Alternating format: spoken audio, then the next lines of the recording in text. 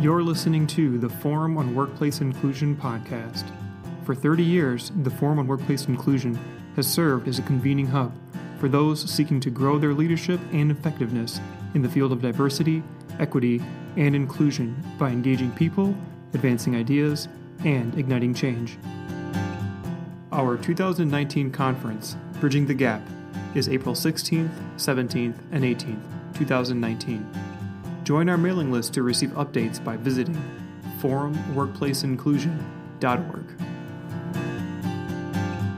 Also coming up, join us on October 31st for our next event, Diversity, Equity, and Inclusion in Minnesota's capital city, featuring City of St. Paul Mayor Melvin Carter.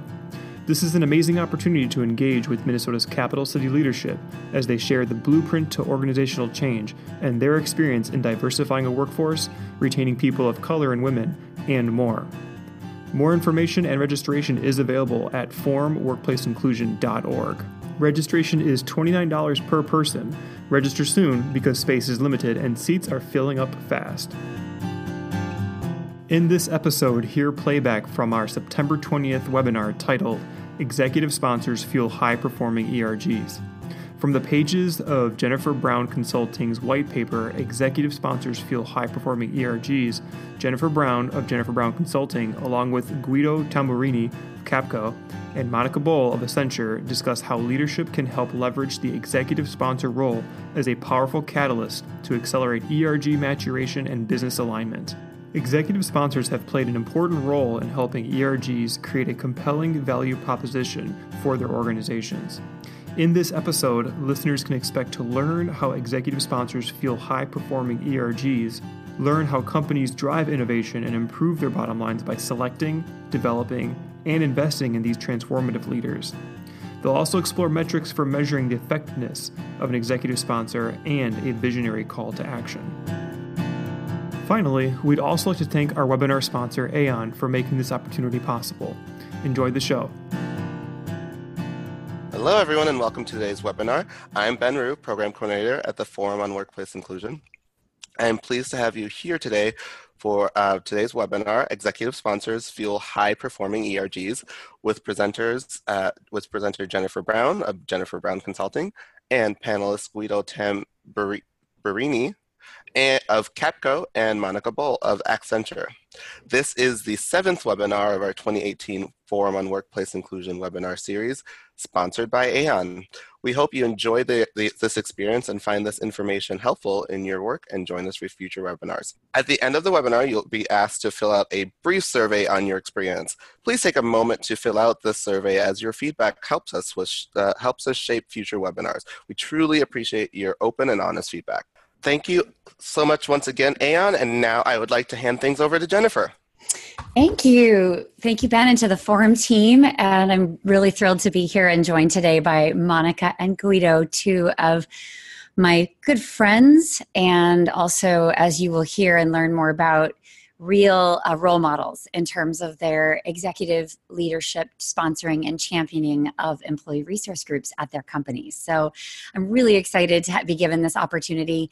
I'm joined also by Emily Nugent on my team, and you will hear her voice here and there as we go today. She and the Forum team will be facilitating some polling questions, etc., because we want to get you involved in your learning. We want to open up the opportunity for you to ask myself, Monica, and Guido any questions that you have about executive sponsorship. And we want to know more about your organizations. How, do you work directly with an executive sponsor? Are you an executive sponsor? Are you trying to set up executive sponsors in your organization and for your ERGs? Are you totally new to this conversation? All of that is fair game. There are no wrong answers, as we like to say in the diversity, equity, and inclusion world. So I'm really thrilled to be here today. The flow of today, agenda-wise, is that this is the welcome, and I'll share a little bit about our research on executive sponsors. We wrote a white paper at JBC called Executive Sponsors Fuel High-Performing ERGs, and that white paper will be shared with all of you after this webinar. But it is my attempt to quantify the executive sponsor role and really describe it, nail down some key competencies about it. And then we will have Monica and Guido actually weigh in on, how they've exhibited those competencies, where they tend to focus, where they prefer to focus in their leadership. So we'll be interested to see if all of you resonate with those roles as I've researched them, and I'll describe that. And then we'll have a panel discussion with the two of them. I'll ask each of them to spend about 3 to 5 minutes orienting us to their leadership roles vis-a-vis ERGs. What has that looked like? You will find that Monica and Guido are slightly different in terms of their scope. So Monica is more specifically dedicated as an executive sponsor to the LGBT group and effort at Accenture. And Guido has been more of an executive champion, so sitting on top of a lot of diversity and inclusion activities at Capco. So it's going to be two slightly different lenses, but I think and I believe that good leadership on this, there's a lot that's shared, whether you're a small organization like Capco who's early in their ERG journey, or whether you're a large multinational like Accenture and you have many, many arms and legs in the ERG community. It's almost like a city and a company unto itself, I would imagine, what Monica is looking at. It's got its own org chart. So, and then we'll have live Q&A, but I wanted to share with all of you that you could be chatting in your questions constantly, and we will try as best we can to monitor those. I'll be keeping an eye on them. Emily will be keeping an eye as well. Please ask your questions as they occur to you, and if we don't get to it right away, I will make a note, and we will make sure that we discuss it before the end of today.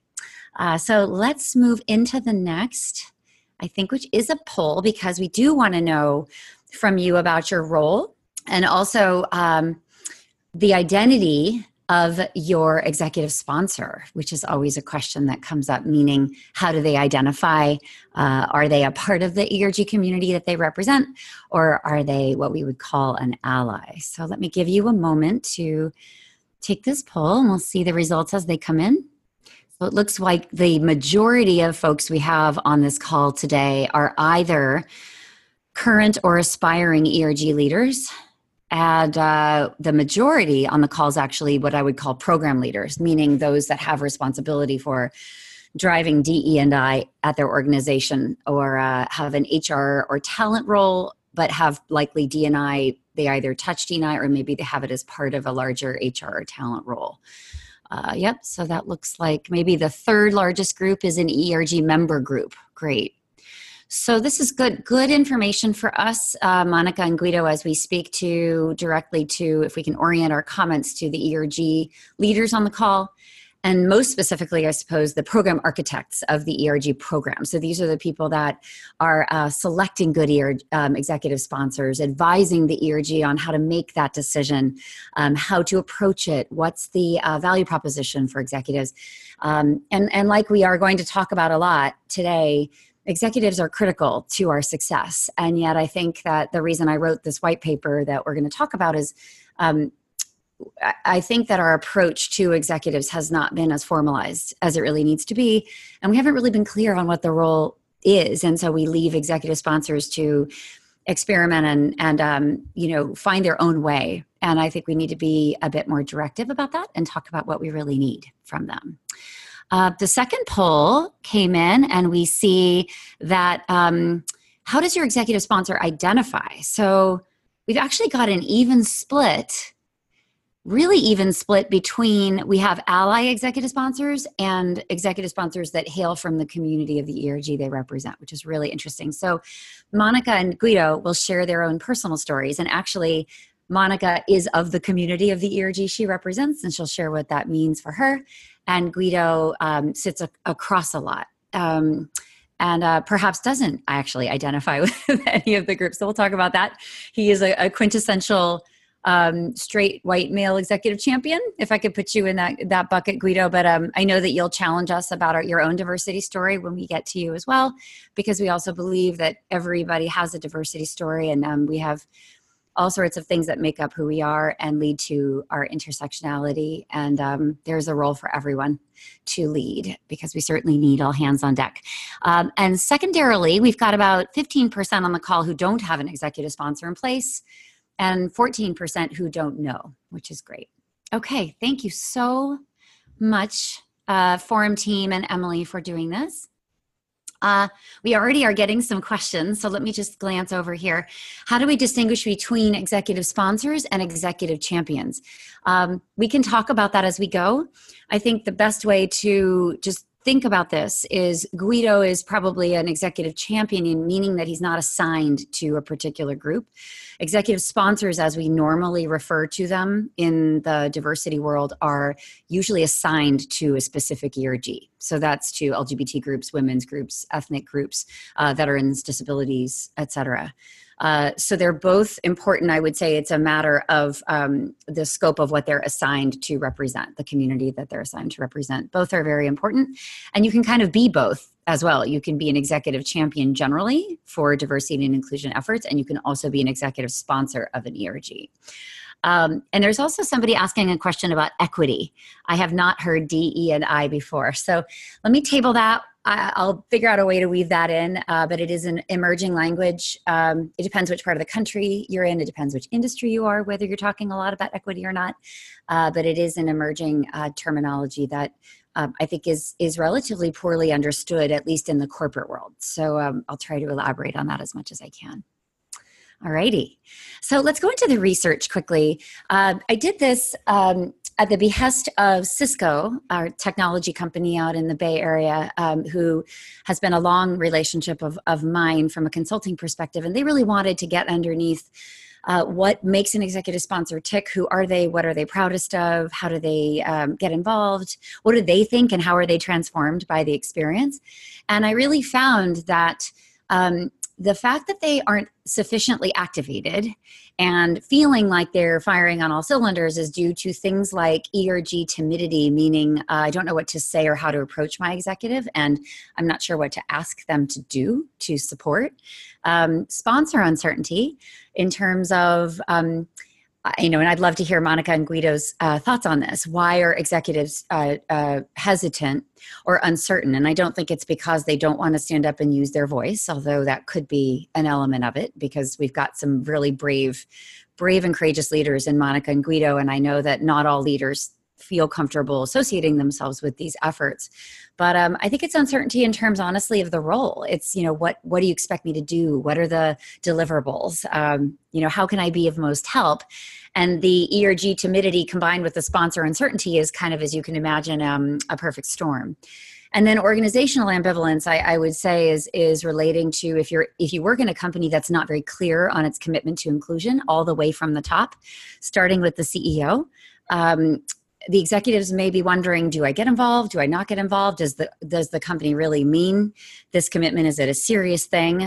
Should I make time for it and make sure I'm, dedicating time? And honestly, will I be rewarded for the time that I spend doing it? Which is another interesting question that I would like to hear from Accenture and Capco. How do we reward or speak about that? Or is it not about that in your organizations? What are the other motivators for getting involved? So let's go to the next slide and I'll dig in a bit more. So executive sponsors are exceptional leaders, and they can be game changers. They're critical. I mean, I can't imagine a more important role than executive support.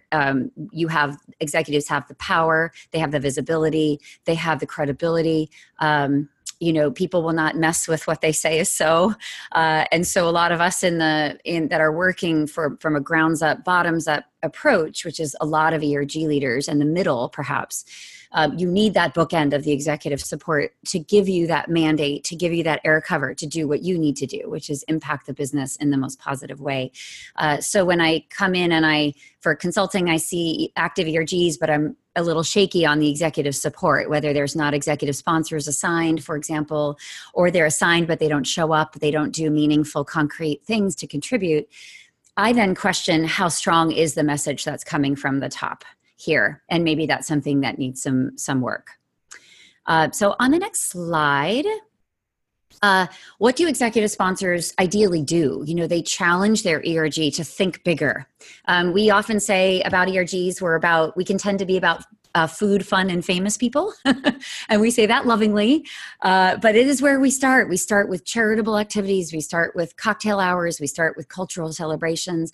All of those things are very important. But when you get an executive really meaningfully involved, they're going to be a strategic partner to have conversations about are we working on what really matters long term, and not that those other things don't matter, but as we become more mature in our ERG activities, we do need oftentimes an executive to think really boldly about what our contribution can be, and then to support us in building that strategy. So they should be asking about goals and standards and metrics, right, to realize a more bold vision. They should be coaching and mentoring the ERGs or anyone who's involved in an effort, and they should be leveraging their clout and influence to achieve results. Many excellent leaders, not just executive sponsors, say, my job is to remove obstacles. And that's something that I heard a lot from the research, that I can call my executive sponsor and they can literally place a call and fix something that would have taken me months to fix, or months to even understand who could fix it. And this is the power of being an executive, because they know, who to call, who does what, and they can kind of throw their weight around, if you will. So on the next slide, these are some quotes that I collected. I see myself as the primary conduit for information flow. Executive sponsors can inform, for example, the team, here's what's coming up in the business. Here's some expansion efforts. Here's some restructuring that's going on. Here's some things we need to be thinking about. And often ERG members and leaders aren't privy to some of that information. So the earlier you get that, the more you can plan around it. I can get to the CEO, COO in a heartbeat with one phone call, like I just said. Pick up the phone, tell me if you hit a roadblock, and I can clear a pathway to the world outside of the company. So I do think, too, that executive sponsors can mentor and coach and take ownership for talent within the organization, and maybe increase that voice outside of the four walls of the company as well. Because sometimes you've got a real star. I mean, there's a lot of emerging and upcoming stars in ERGs. I always call it the unofficial pipeline, a high potential pipeline for organizations. And yet sometimes there's not a promotion opportunity for someone who is a star in those groups. And I think executive sponsors can have a personal relationship where they're mentoring as well, to say, is this the right place for you? Are you being challenged? We certainly want to keep you, but I'm dedicated to your success in a larger way. So on the next slide, identity matters. So we have a split here on the call, which is really interesting, of folks who have someone from the community and some that have some outside of the community. So when we share diversity identity, there can be really powerful learning too. I've seen executive sponsors say, wow, I've been in this community for years and I didn't know that my community was struggling with these things. And that can be a product of, look, senior people are dealing at a whole different level of organizational responsibility, and they can also be a different generation than the vast majority of the generation in the ERG membership as well. So there's some opportunities for learning for the executive sponsor, even if you identify as part of that group. And, maybe, I don't know if Monica has some examples of that, where you've maybe had some aha moments, particularly about younger LGBTQ talent, and issues that are important to them, and terminology that they use, and sort of playing catch up to that. Similarly, executive champions like Guido have to learn about a whole lot of communities, because he was really the executive champion for the whole firm for this, sitting on the management team, C-suite executive. And so he just happens to be someone who thinks about diversity and inclusion a lot, is very committed to equal opportunity, to equity, to having difficult conversations for anyone and alongside anyone. And so I'm sure he's learned a whole lot about a lot of different communities in a smaller company environment, which I think Capco is under 5,000 folks. So we're dealing, the scale between Accenture and Capco is like a hugely different scale. So we could talk more about that when we get to the panel discussion. And on the next slide, so the 5 key roles, and I'm going to blow through these really quickly, Emily, because I want to make sure we have ample time for our panel. I located 5 roles, and we're going to do a poll after this, so pay attention. The 5 roles that I mainly found in the research from the Cisco executive sponsors, and also executive sponsors from Deloitte, PG&E, other companies that I polled. Are you a strategist? So strategists help determine the strategy for ERGs. And if you don't have a strategy and a strategic planning process for your ERG, you should. Even if it's really simple, we like to recommend something along workforce, workplace, and marketplace, meaning those are the typical domains or pillars that ERGs focus on: workforce, workplace, and marketplace. If you're new, you may not be hitting on all of those yet. But it's really an important framing to keep in mind as we think about ERG contributions to talent, to a strategy for the company in terms of marketplace, to retention, all those really good, meaty things. And so there's some details in here, and I'm going to actually move quickly through these, but these are all in the white paper that you will receive afterwards. So strategist was the first, and the next one, and let's see which one we have next, is evangelist. So this is a role that great executive sponsors love doing, which is I'm going to evangelize for the issues that are important to the community of the ERG I represent, or broadly for all of the communities. I'm going to sign my name on signature issues. I'm going to bring things to the board and the executive team that are important to the ERG. I'm going to be that executive champion voice amongst the executives, and potentially even outside of the company as well. They write thought pieces, they do webinars like this. They really evangelize around a community or a bunch of communities to say, hey, here's the important issues. Here's how we as a corporation can really, and as a corporate world in general, and as executives everywhere, really need to be knowledgeable about the issues, standing up on behalf of those who, may not have as much of a voice or be underrepresented in companies. This is a really, really important role. So the next piece, and I'm seeing some questions come in. This is great. So I'll save those for our panelists. Innovator was another thing that emerged, which is, thinking about how can we provide something that's unique, whether it's an initiative or a training program or something that improves the way that the company is tackling something currently. So I consider it innovation to, change policies in a new way, develop new training modules. Say you're in an LGBT network and you really want to look at how we could talk about LGBT 101 in our manager training programs or in our onboarding. When we think about new resources and ideas, and even that ERGs can be innovative engines for the company. I did some work a while back for a company. They were actually using their ERGs as ways to solve persistent problems in the business. So it wasn't actually about their diverse identities, but it was about bringing them in and working with business leaders to think about a problem in a new way. Because ERGs are wonderfully diverse in all kinds of ways, and there's something amazing about people who aren't enmeshed in a problem every day, looking at a problem with new eyes, and that's a potential value add that ERGs can provide. But I don't see a lot of this kind of example. So, I'm planting a seed here for all of us to think about how can you be an engine for innovation in your company, both around issues that pertain to your community and your identity, but also as the business in general.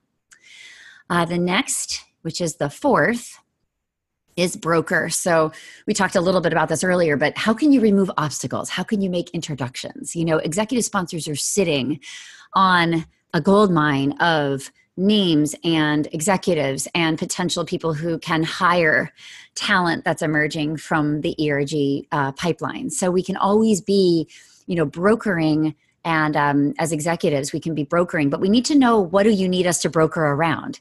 And I think that's very important for ERG leaders and members to be thinking about. What obstacles are you facing? What introductions do you need? How can they have a challenging conversation with someone who maybe is not being as supportive as they should? So that broker mentality is something that is a hallmark of executives, right? I think they broker all day long. They broker all sorts of things. So they're going to be better at this than a lot of us, and they're going to be more positioned to do it. And finally, we have mentor, which of course, this is where I expected this. I think this is where a lot of executive sponsors start, which is, what do you want out of this role as an ERG leader or ERG member? Where does this community need mentors? And how can we kind of make sure that all of this wonderful diverse talent that's underrepresented often can be supported through mentoring of other executives and leaders in the company. Very, very important. Some executives have a mentoring relationship just with the ERG leadership, and some are going beyond that and thinking about mentoring programs and strategies. How can we get this talent in front of the decision makers? And how can I be kind of guiding them behind the scenes with my own career story, et cetera. So those are the 5. And Emily, I'd say let's skip this next section because I want to have the group be able to hear from Monica and Guido. But no, I'm sorry. Let's do the poll and then let's skip because I do want to do the poll actually.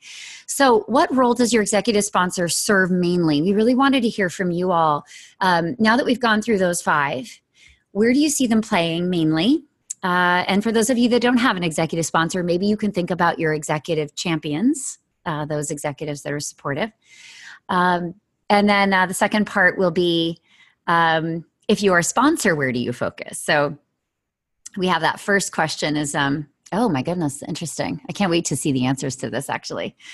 We have a lot of answers around the broker, a lot of fans of the broker skill set. Okay. A lot of fans of the evangelist and the strategist. Okay. Let's let this go for a moment.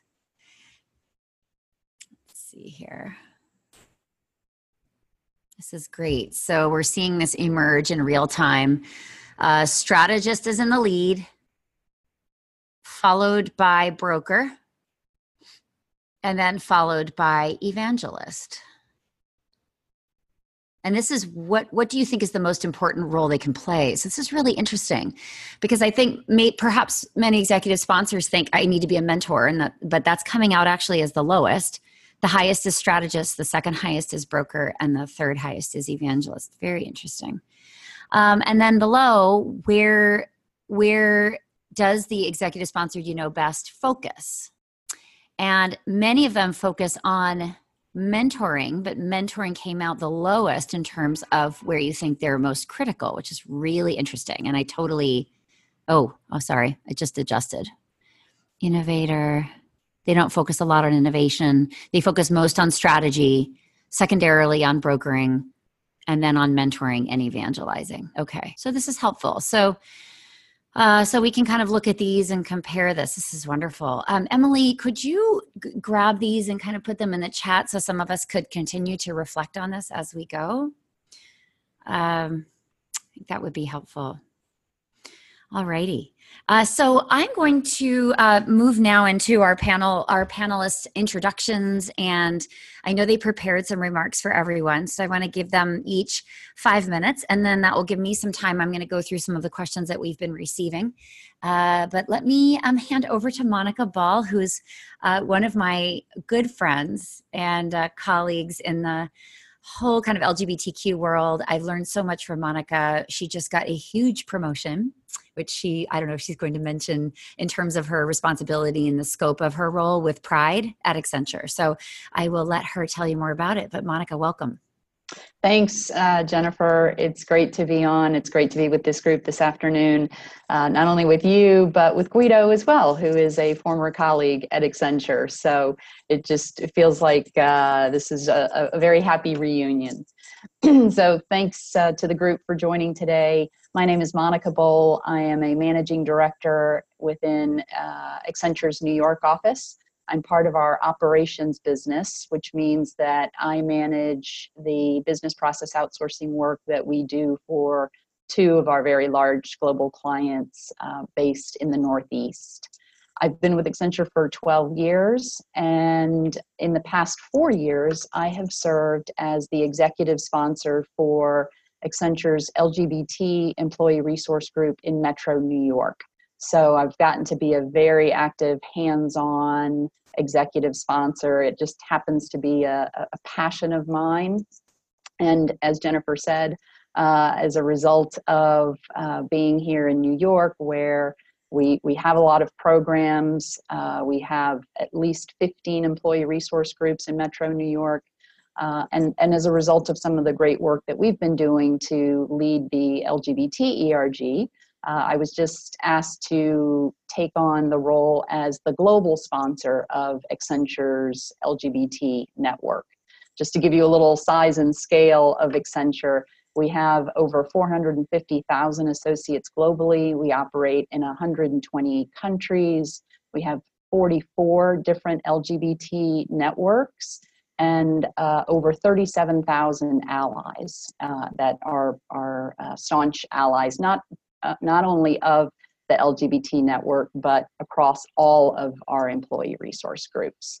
So happy to be here, happy to entertain questions and add to the dialogue. Jennifer, should I hand it over to Guido?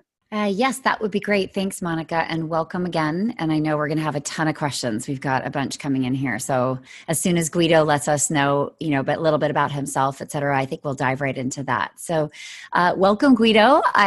Guido is a relatively new friend, and I was so pleased to meet him as an executive at Capco. And I've been a Pride speaker at Capco too. It's a wonderful organization that's relatively early, and as I keep saying, kind of a smaller scale than what most of us are a smaller scale than Accenture. But let's hear from you, Guido, about your passion in this realm, and maybe a little bit about how you all are structured and what role you've been playing vis-a-vis your efforts. Yeah. So, hi. First of all, very pleased to be here. I mean, these are, and it'll become very clear as we discuss going on. These are strategic topics, first of all. I was actually a little surprised that the results of the polls give, little resonance still to the innovator aspect, which I think is probably going to end up being one of the crucial aspects, if not the most crucial aspect going forward to really make change happen.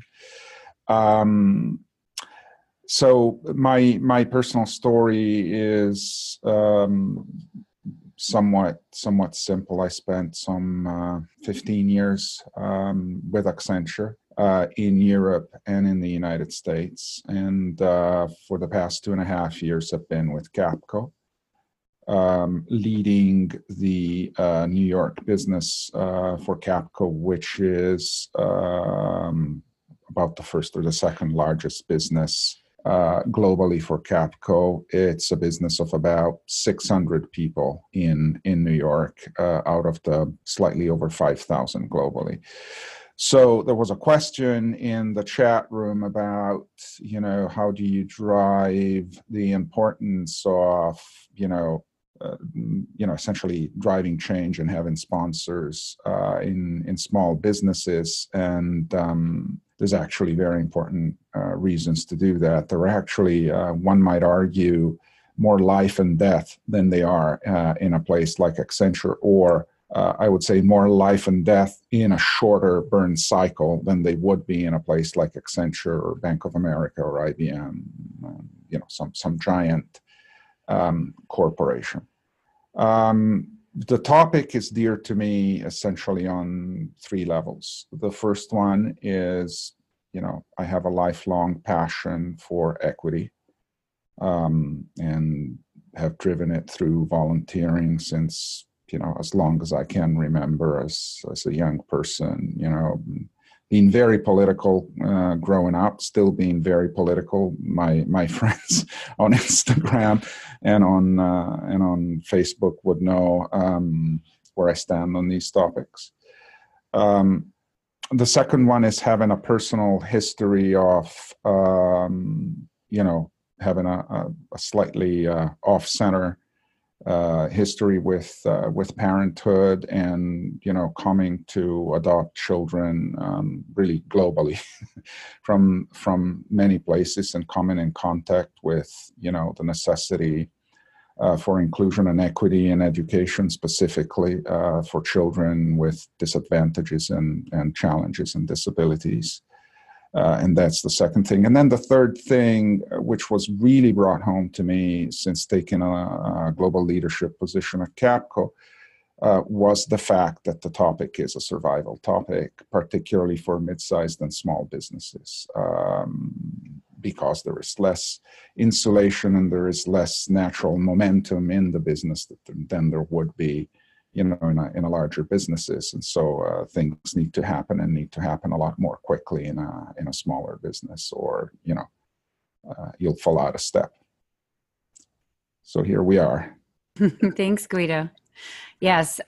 So the point you're making is really an interesting one. I hadn't actually thought about it exactly in those terms, but I do think we have a bunch of companies on the line today that are a variety of sizes. And the point you make is, Monica's job, she has so much infrastructure and a lot of history and structure that's in place. And it's a different, it has its own momentum, I'd say. And I think what Guido is saying is that the imperative for executives to become very hands-on and involved in a smaller company and perhaps be executive championing across the board and have all the executives involved it's a business imperative because smaller businesses go through quicker cycles. They're, closer to the ground. I think they have to do this well, and it's a survive or die proposition.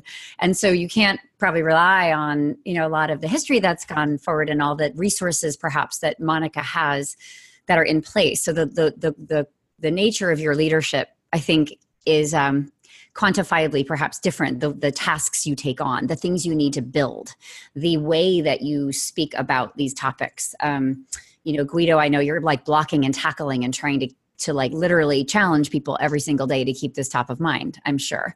And Monica, meanwhile, has like 37,000 allies already. So like that's qualitatively a different challenge, which is like, how do I mobilize 37,000 people that are eager? And Guido may be sort of on the front lines in financial services where you're dealing with clients directly that are like, I don't get this. I don't care about it. Like, why are you talking to me about it? What difference does it make? And I'm sure, you're in those conversations, and I'm sure you handle it diplomatically, but strongly, knowing you.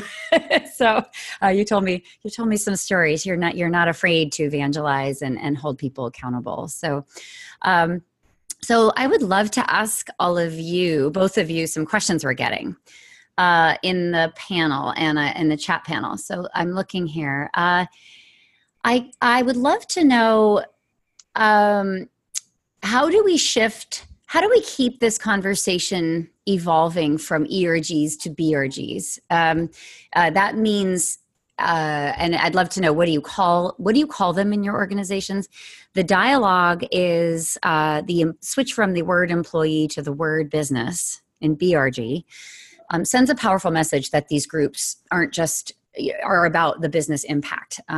Some organizations I know have kept ERGs with the E and find they're absolutely still able to impact the business and have business conversations. So it's, sometimes I think, what's in a name, everything and nothing. I mean, really, to me, it depends what your output is. But other clients we work with are obsessed with, when can we become BRGs? And then we have, Monica, I'm sure you know about this. I'm not sure, Guido, if you know, but Deloitte, we got a question about Deloitte kind of shifting their ERG strategy to become inclusion councils, which are mixed, not by identity, and tackling diversity as a sort of a firm-wide effort, thinking that would be more inclusive. And of people who perhaps didn't fit into those traditional ERG identities. And that's been something that I think sent some shockwaves through our community of practitioners and practice. So all that to say, do you have thoughts on what you call things, how you're indicating that you do have BRGs or that concept of business resource groups, that you are positioning them that way? And then perhaps, why do you think it's important to still have ERGs, and why, that are by identity? Perhaps, do you agree with that, disagree with that? Because I know there's a lot of question about how are these going to evolve? Do they need to become more inclusive? Do they need to be separated from that identity focus so much? So, Monica, maybe you want to kick us off. Sure. So I'll start off and just give you perspective on what Accenture is doing. So traditionally, we've had employee resource groups, and that's what they've been. And they've matured, as you mentioned, and they've matured because of the extremely strong sponsorship all the way at the top, starting with our CEO and our leadership team. So we would not be as mature, we would not have made as much progress, we would not have as many allies had it not been for the support and the visibility and the vocal support that we receive from the leadership team. So that's absolutely critical. Moving forward, we are going to move to more of a BRG, or business resource group model, to just, again, continue to go up the maturity curve. So as opposed to, Jennifer, what you mentioned, the food and fun, take it up a level, so that it still is a place of community. It is still a place to drive employee engagement, but it's thinking, a little more strategically about how can these groups come together to drive real change in the community, do more of the stewardship, and also do it jointly with our clients and really make a change, because together we're stronger. So we are going to be making that evolution to business resource groups. Interesting. Are you going to keep the by single identity in the groups? Is that working well for you? Like, what was the reaction to that Deloitte story? Sure. So far, yes, we're going to keep the identities as they have remained today. But what we've been able to do is build and develop another program that we call Building Bridges. And that's to drive more intersectionality across those groups and to share allies, share stories, just really bring folks together so it kind of functions as a overall umbrella across all of the current employee resource groups. So we don't feel like we have to separate or mix things up. We've just added another channel and another method to drive that intersectionality across groups. I see. So it's a strategy, it's a strategic pillar or thread that goes through all of the networks. Exactly. And Monica, how often do you meet up with the other executive sponsors? Is there a cadence for all of you? And I guess the other thing I'd love to know before I have some questions for Guido is, do you have term limits on the executive sponsor role, or are they lifetime appointments, or as long as the executive wants to be there? Recommended term limits are 2 to 3 years. So that just keeps things fresh, and it gives somebody else an opportunity to step into an executive sponsor role. So that's what we recommend for our executive sponsors. And then from how frequently do we meet? It's typically quarterly. It depends on the local office. It depends on the size and scale of each local office. So, it depends, but touch points on a quarterly basis to share best practices, share ideas. That's what we find works best. Great, thank you, Monica. So Guido, reflections on this, because I know your structure is totally different and you're super new in the ERG world. So what do you call them? How many do you have? How do you kind of straddle that community and conversation as that executive champion? So let's start with what they're called. They're called resource groups. So resource groups, okay. avoids both things. As to where I think the position should be between, the more intersectional approach and the more, if you will, siloed vertical approach. Well, first, as any good business consultant, I'll make a general statement about what you observe in any organizational choice in any business, which is that the pendulum between vertical organization and horizontal organization has a natural cycle in businesses, in all facets of businesses. There is no perfect balance between the two, and so therefore you see swings in one direction and the other. Generally speaking, the less mature the organizational aspect that you're dealing with, the more frequent the shift, because as you're evolving, you try out different things and different approaches to see what really works and what really takes. As for my personal experience at Capco, inevitably the story for me was very obvious. When I walked in the practice I was running, it was very much a set of what did you call it? Food and fun or something like that. Anyway, a very set of things. Yeah. Of employee resource groups. So it was by diversity groups. It was very identity focused. There were essentially two key pockets, one with women and one around the LGBTQ community at the time. It became very apparent to me that given the scale of the business and given some of the challenges with diversity more broadly in the whole consulting industry, by the way, we needed to pool resources and we needed to create a central accountability. And it became very obvious to me very early on that I had to own it. It couldn't be somebody else because you can't make the problem someone else's. You can't make the problem of underrepresentation of women in the top echelons of companies and corporations the women's problem to solve. Mm-hmm. It's like, go out there, here's some money. In some situations, there's even a lot of money. Go out and play and come back and tell us what we think we should do. And then we all get to sit around our table of mostly people who are and look like me, or maybe even a little squarer than me, maybe. And we sit around and we get to tell you what we like and what we don't like, and then we'll let you know what we'll do. That's not how it works. There's no accountability, you see.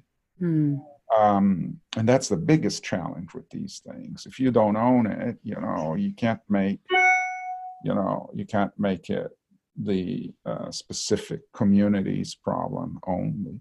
Now, at the same time, and here's on the Deloitte thing, and I understand what they are doing, and this being Deloitte, great respect for the intellectual capital and the leadership at Deloitte. So this being Deloitte, obviously it'll be done well. You also don't want to go too much towards a horizontal dimension because the problems are different, and you also need to stay true to the roots of the struggle and to the roots and the history of the specific groups, because the intersectionality is crucial and you don't want to get lost in that. It is perfectly possible, and I know actually many, to be, so for instance, a gay woman of color, something like this. There are many, many, many, many cases of intersectionality that are obviously, different, and you don't want to underserve any of those key concerns. At the same time, the challenge of having a more diverse workforce in terms of representation from, for instance, ethnic minorities is a problem that needs to be treated and addressed systematically on its own and on its own merits, because it stems from well-known problems of wealth inequality and opportunity inequality.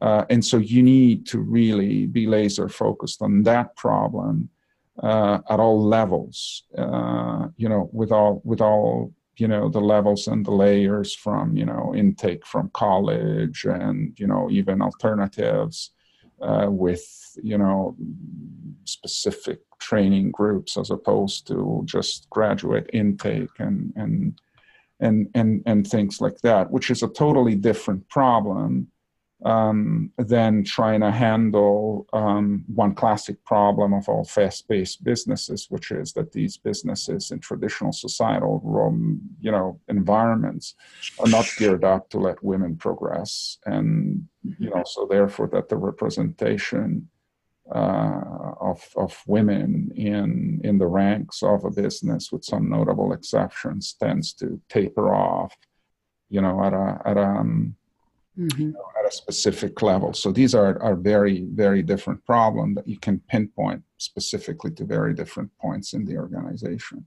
Okay. Yeah. So it sounds like both of you are still fans of the, if you can, single identity, to reduce it to that, the need for those conversations, for that space, for that designation, for that to be a priority, because you're absolutely right. The playing field is nowhere near, was at never level, but continues to not be.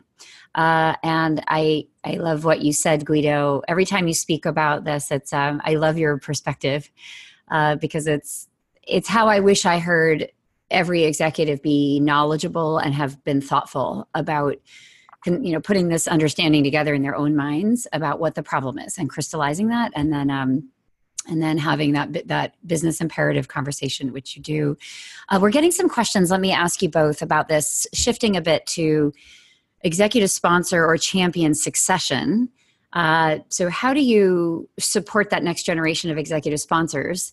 And Guido, I know you've groomed and positioned some people, I think, and I'd love to hear kind of how did you identify them? What were you looking for? Maybe how they're different from you.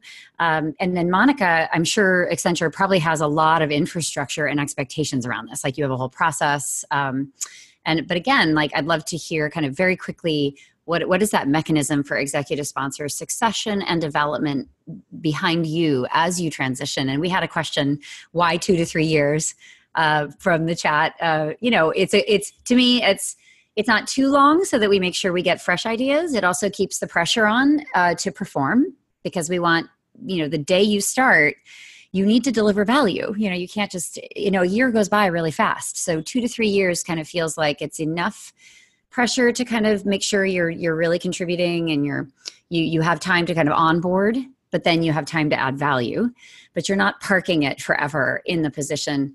And I know some of us on the call, I'm sure we have our favorite executive sponsors and we never want them to leave. I hope there's some like that. And that can be a conundrum, because you do want to give a new voice a chance. You want to give somebody that leads differently, or that's maybe more of a broker and not as much of a mentor. You learn different things from different executives that you get to work with. And honestly, I think the more executives you're exposed to, the better. It's always better, because each person is so different. It could lead to so many things you can't expect or predict. So we just generally believe in turnover as a good thing, and term limits, but you need to be a big enough organization like Accenture to have the right processes in place. And so I would never recommend that for a small company that's just getting its efforts going, because you're still kind of setting up the infrastructure. And I don't think it's fair to kind of put somebody in the role and expect them to create the role, originate the work, develop all the processes, and then, oh, by the way, you need to leave in 2 years. It's just hard to do. So anyway, so I'd love to know that. And secondarily, if you have any thoughts on how you look at what does a successful ERG leadership team look like?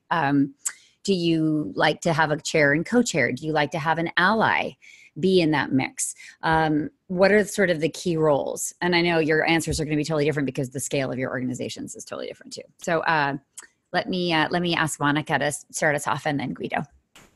Sure. So as you mentioned, rightly so, everything depends on size and scale.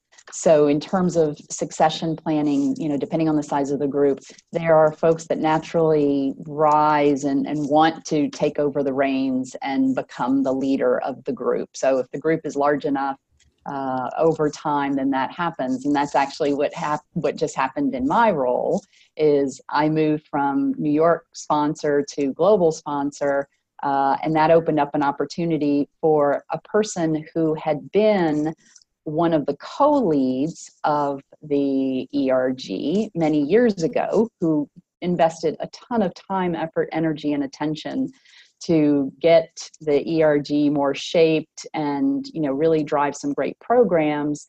It opened up the opportunity for him to step into the executive sponsor role. So everybody rises as a result of something like that happening.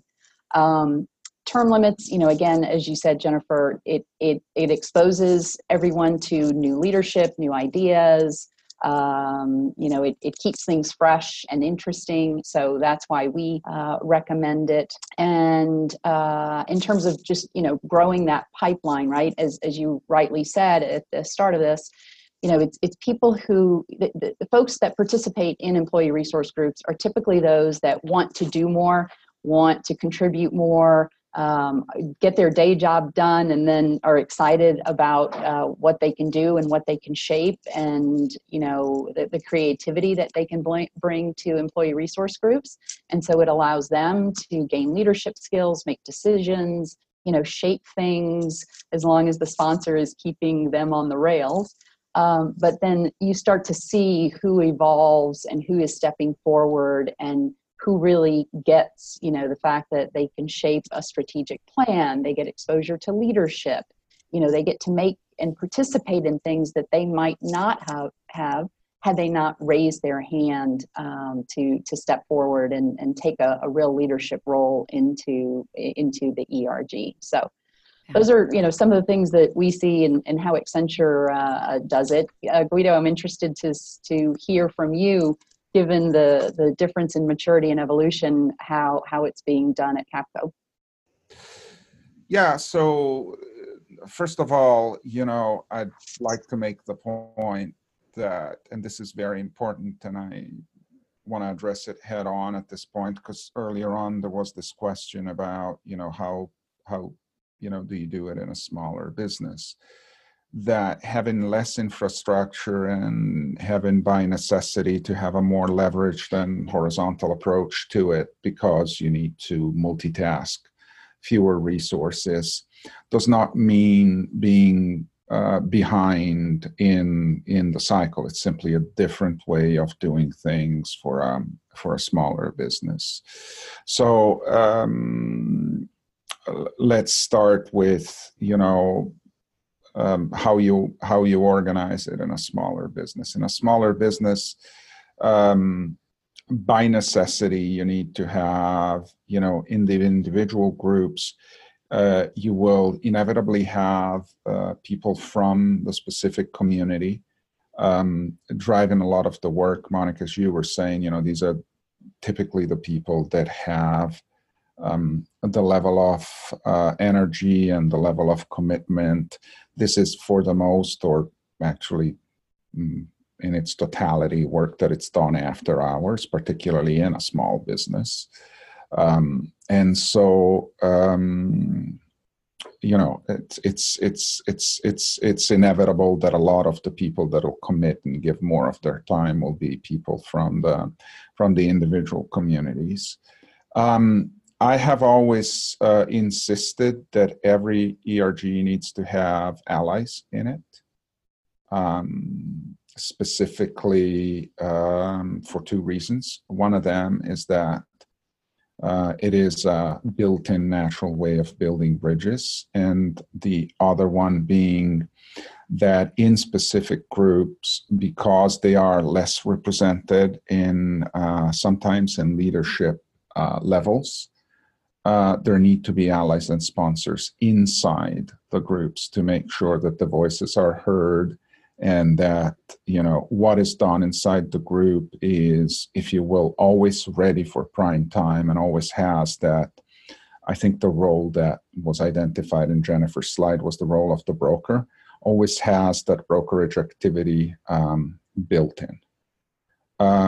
This was my experience in a small business because, as I've said earlier on, it was a survival need. Think about it for a second, right? I mean, you're running a consulting business, a consulting practice in a place like New York City in financial services, right? The work you do, in my case, the work Capco does is work that's mostly, process consulting, business consulting. So you're competing with Deloitte, you're competing with Accenture, you're competing with, all of the big four, and so on. How do you attract and retain talent? Which is, the key challenge. And at the same time, how do you maybe use your smaller scale and your flexibility and the fact that you don't have that much infrastructure to pivot a business around having a diversified and compelling value proposition, to be a place that's more inclusive, to be a place that can try out new things. So how do you lead with innovation for that? And I think in order to do that, you need to have every ounce of effort and every second of work that is done in the group be aimed already, at getting the outcomes. And we've made a lot of very interesting discoveries doing work that way. I think the most important thing we've discovered is that some businesses, some types of businesses lend themselves better to being businesses that are more diverse. It's generally businesses that are newer, in part because there is no legacy, obviously, but in part because the people who do those businesses that are new businesses by necessity are more diverse people in the market, in the real world. And that's the first big discovery. So there's a value in tying business innovation to core and, being a more inclusive business. That's almost a one-to-one reciprocal relationship between the two things. And the second thing, which I found out that was glaringly obvious, was that when you solve the problem of the small business, so when you solve the talent problem on a scale that is, very close to the street, then that problem translates massively into the issues of larger businesses. It's very true. I think that's a good point, Guido. I love your focus on innovation. I mean, it's do or die, and you're competing, you're scrappy, you're smaller, flexible. And I think your point is you can pivot to really resonate and speak the language of the market you're trying to recruit from, and also differentiate yourself using inclusion as a key message, to bring that talent to you and have them make that choice versus one of the bigger competitors. So I hate to say we're out of time. I can't believe it. We have so many great questions that are coming in. I know that Monica and Guido probably are dying to answer a lot of these and have a lot of thoughts on them. And I am going to hand it back to the forum team, but we will be sharing my executive sponsor white paper, I think, which gives you a lot of fodder to, literally have your executives read it, discuss it potentially, talk about roles, talk about what you need, introduce them to some of these concepts, think about the elements we've talked about from an organizational standpoint today with Monica and Guido. And we'll try to figure out a way to continue to address your questions in our thought leadership that's coming out of JBC. And it's given me a lot of ideas about what's on your minds based on your questions that are coming through the chat. So who knows, maybe we'll do another executive sponsor thought leadership piece in the coming months. I don't want to promise. Thank you for listening to the Forum on Workplace Inclusion podcast. Subscribe to our podcast to get updates on the latest episodes. For more information, visit us at forumworkplaceinclusion.org or search Workplace Forum on Facebook, Twitter, and LinkedIn.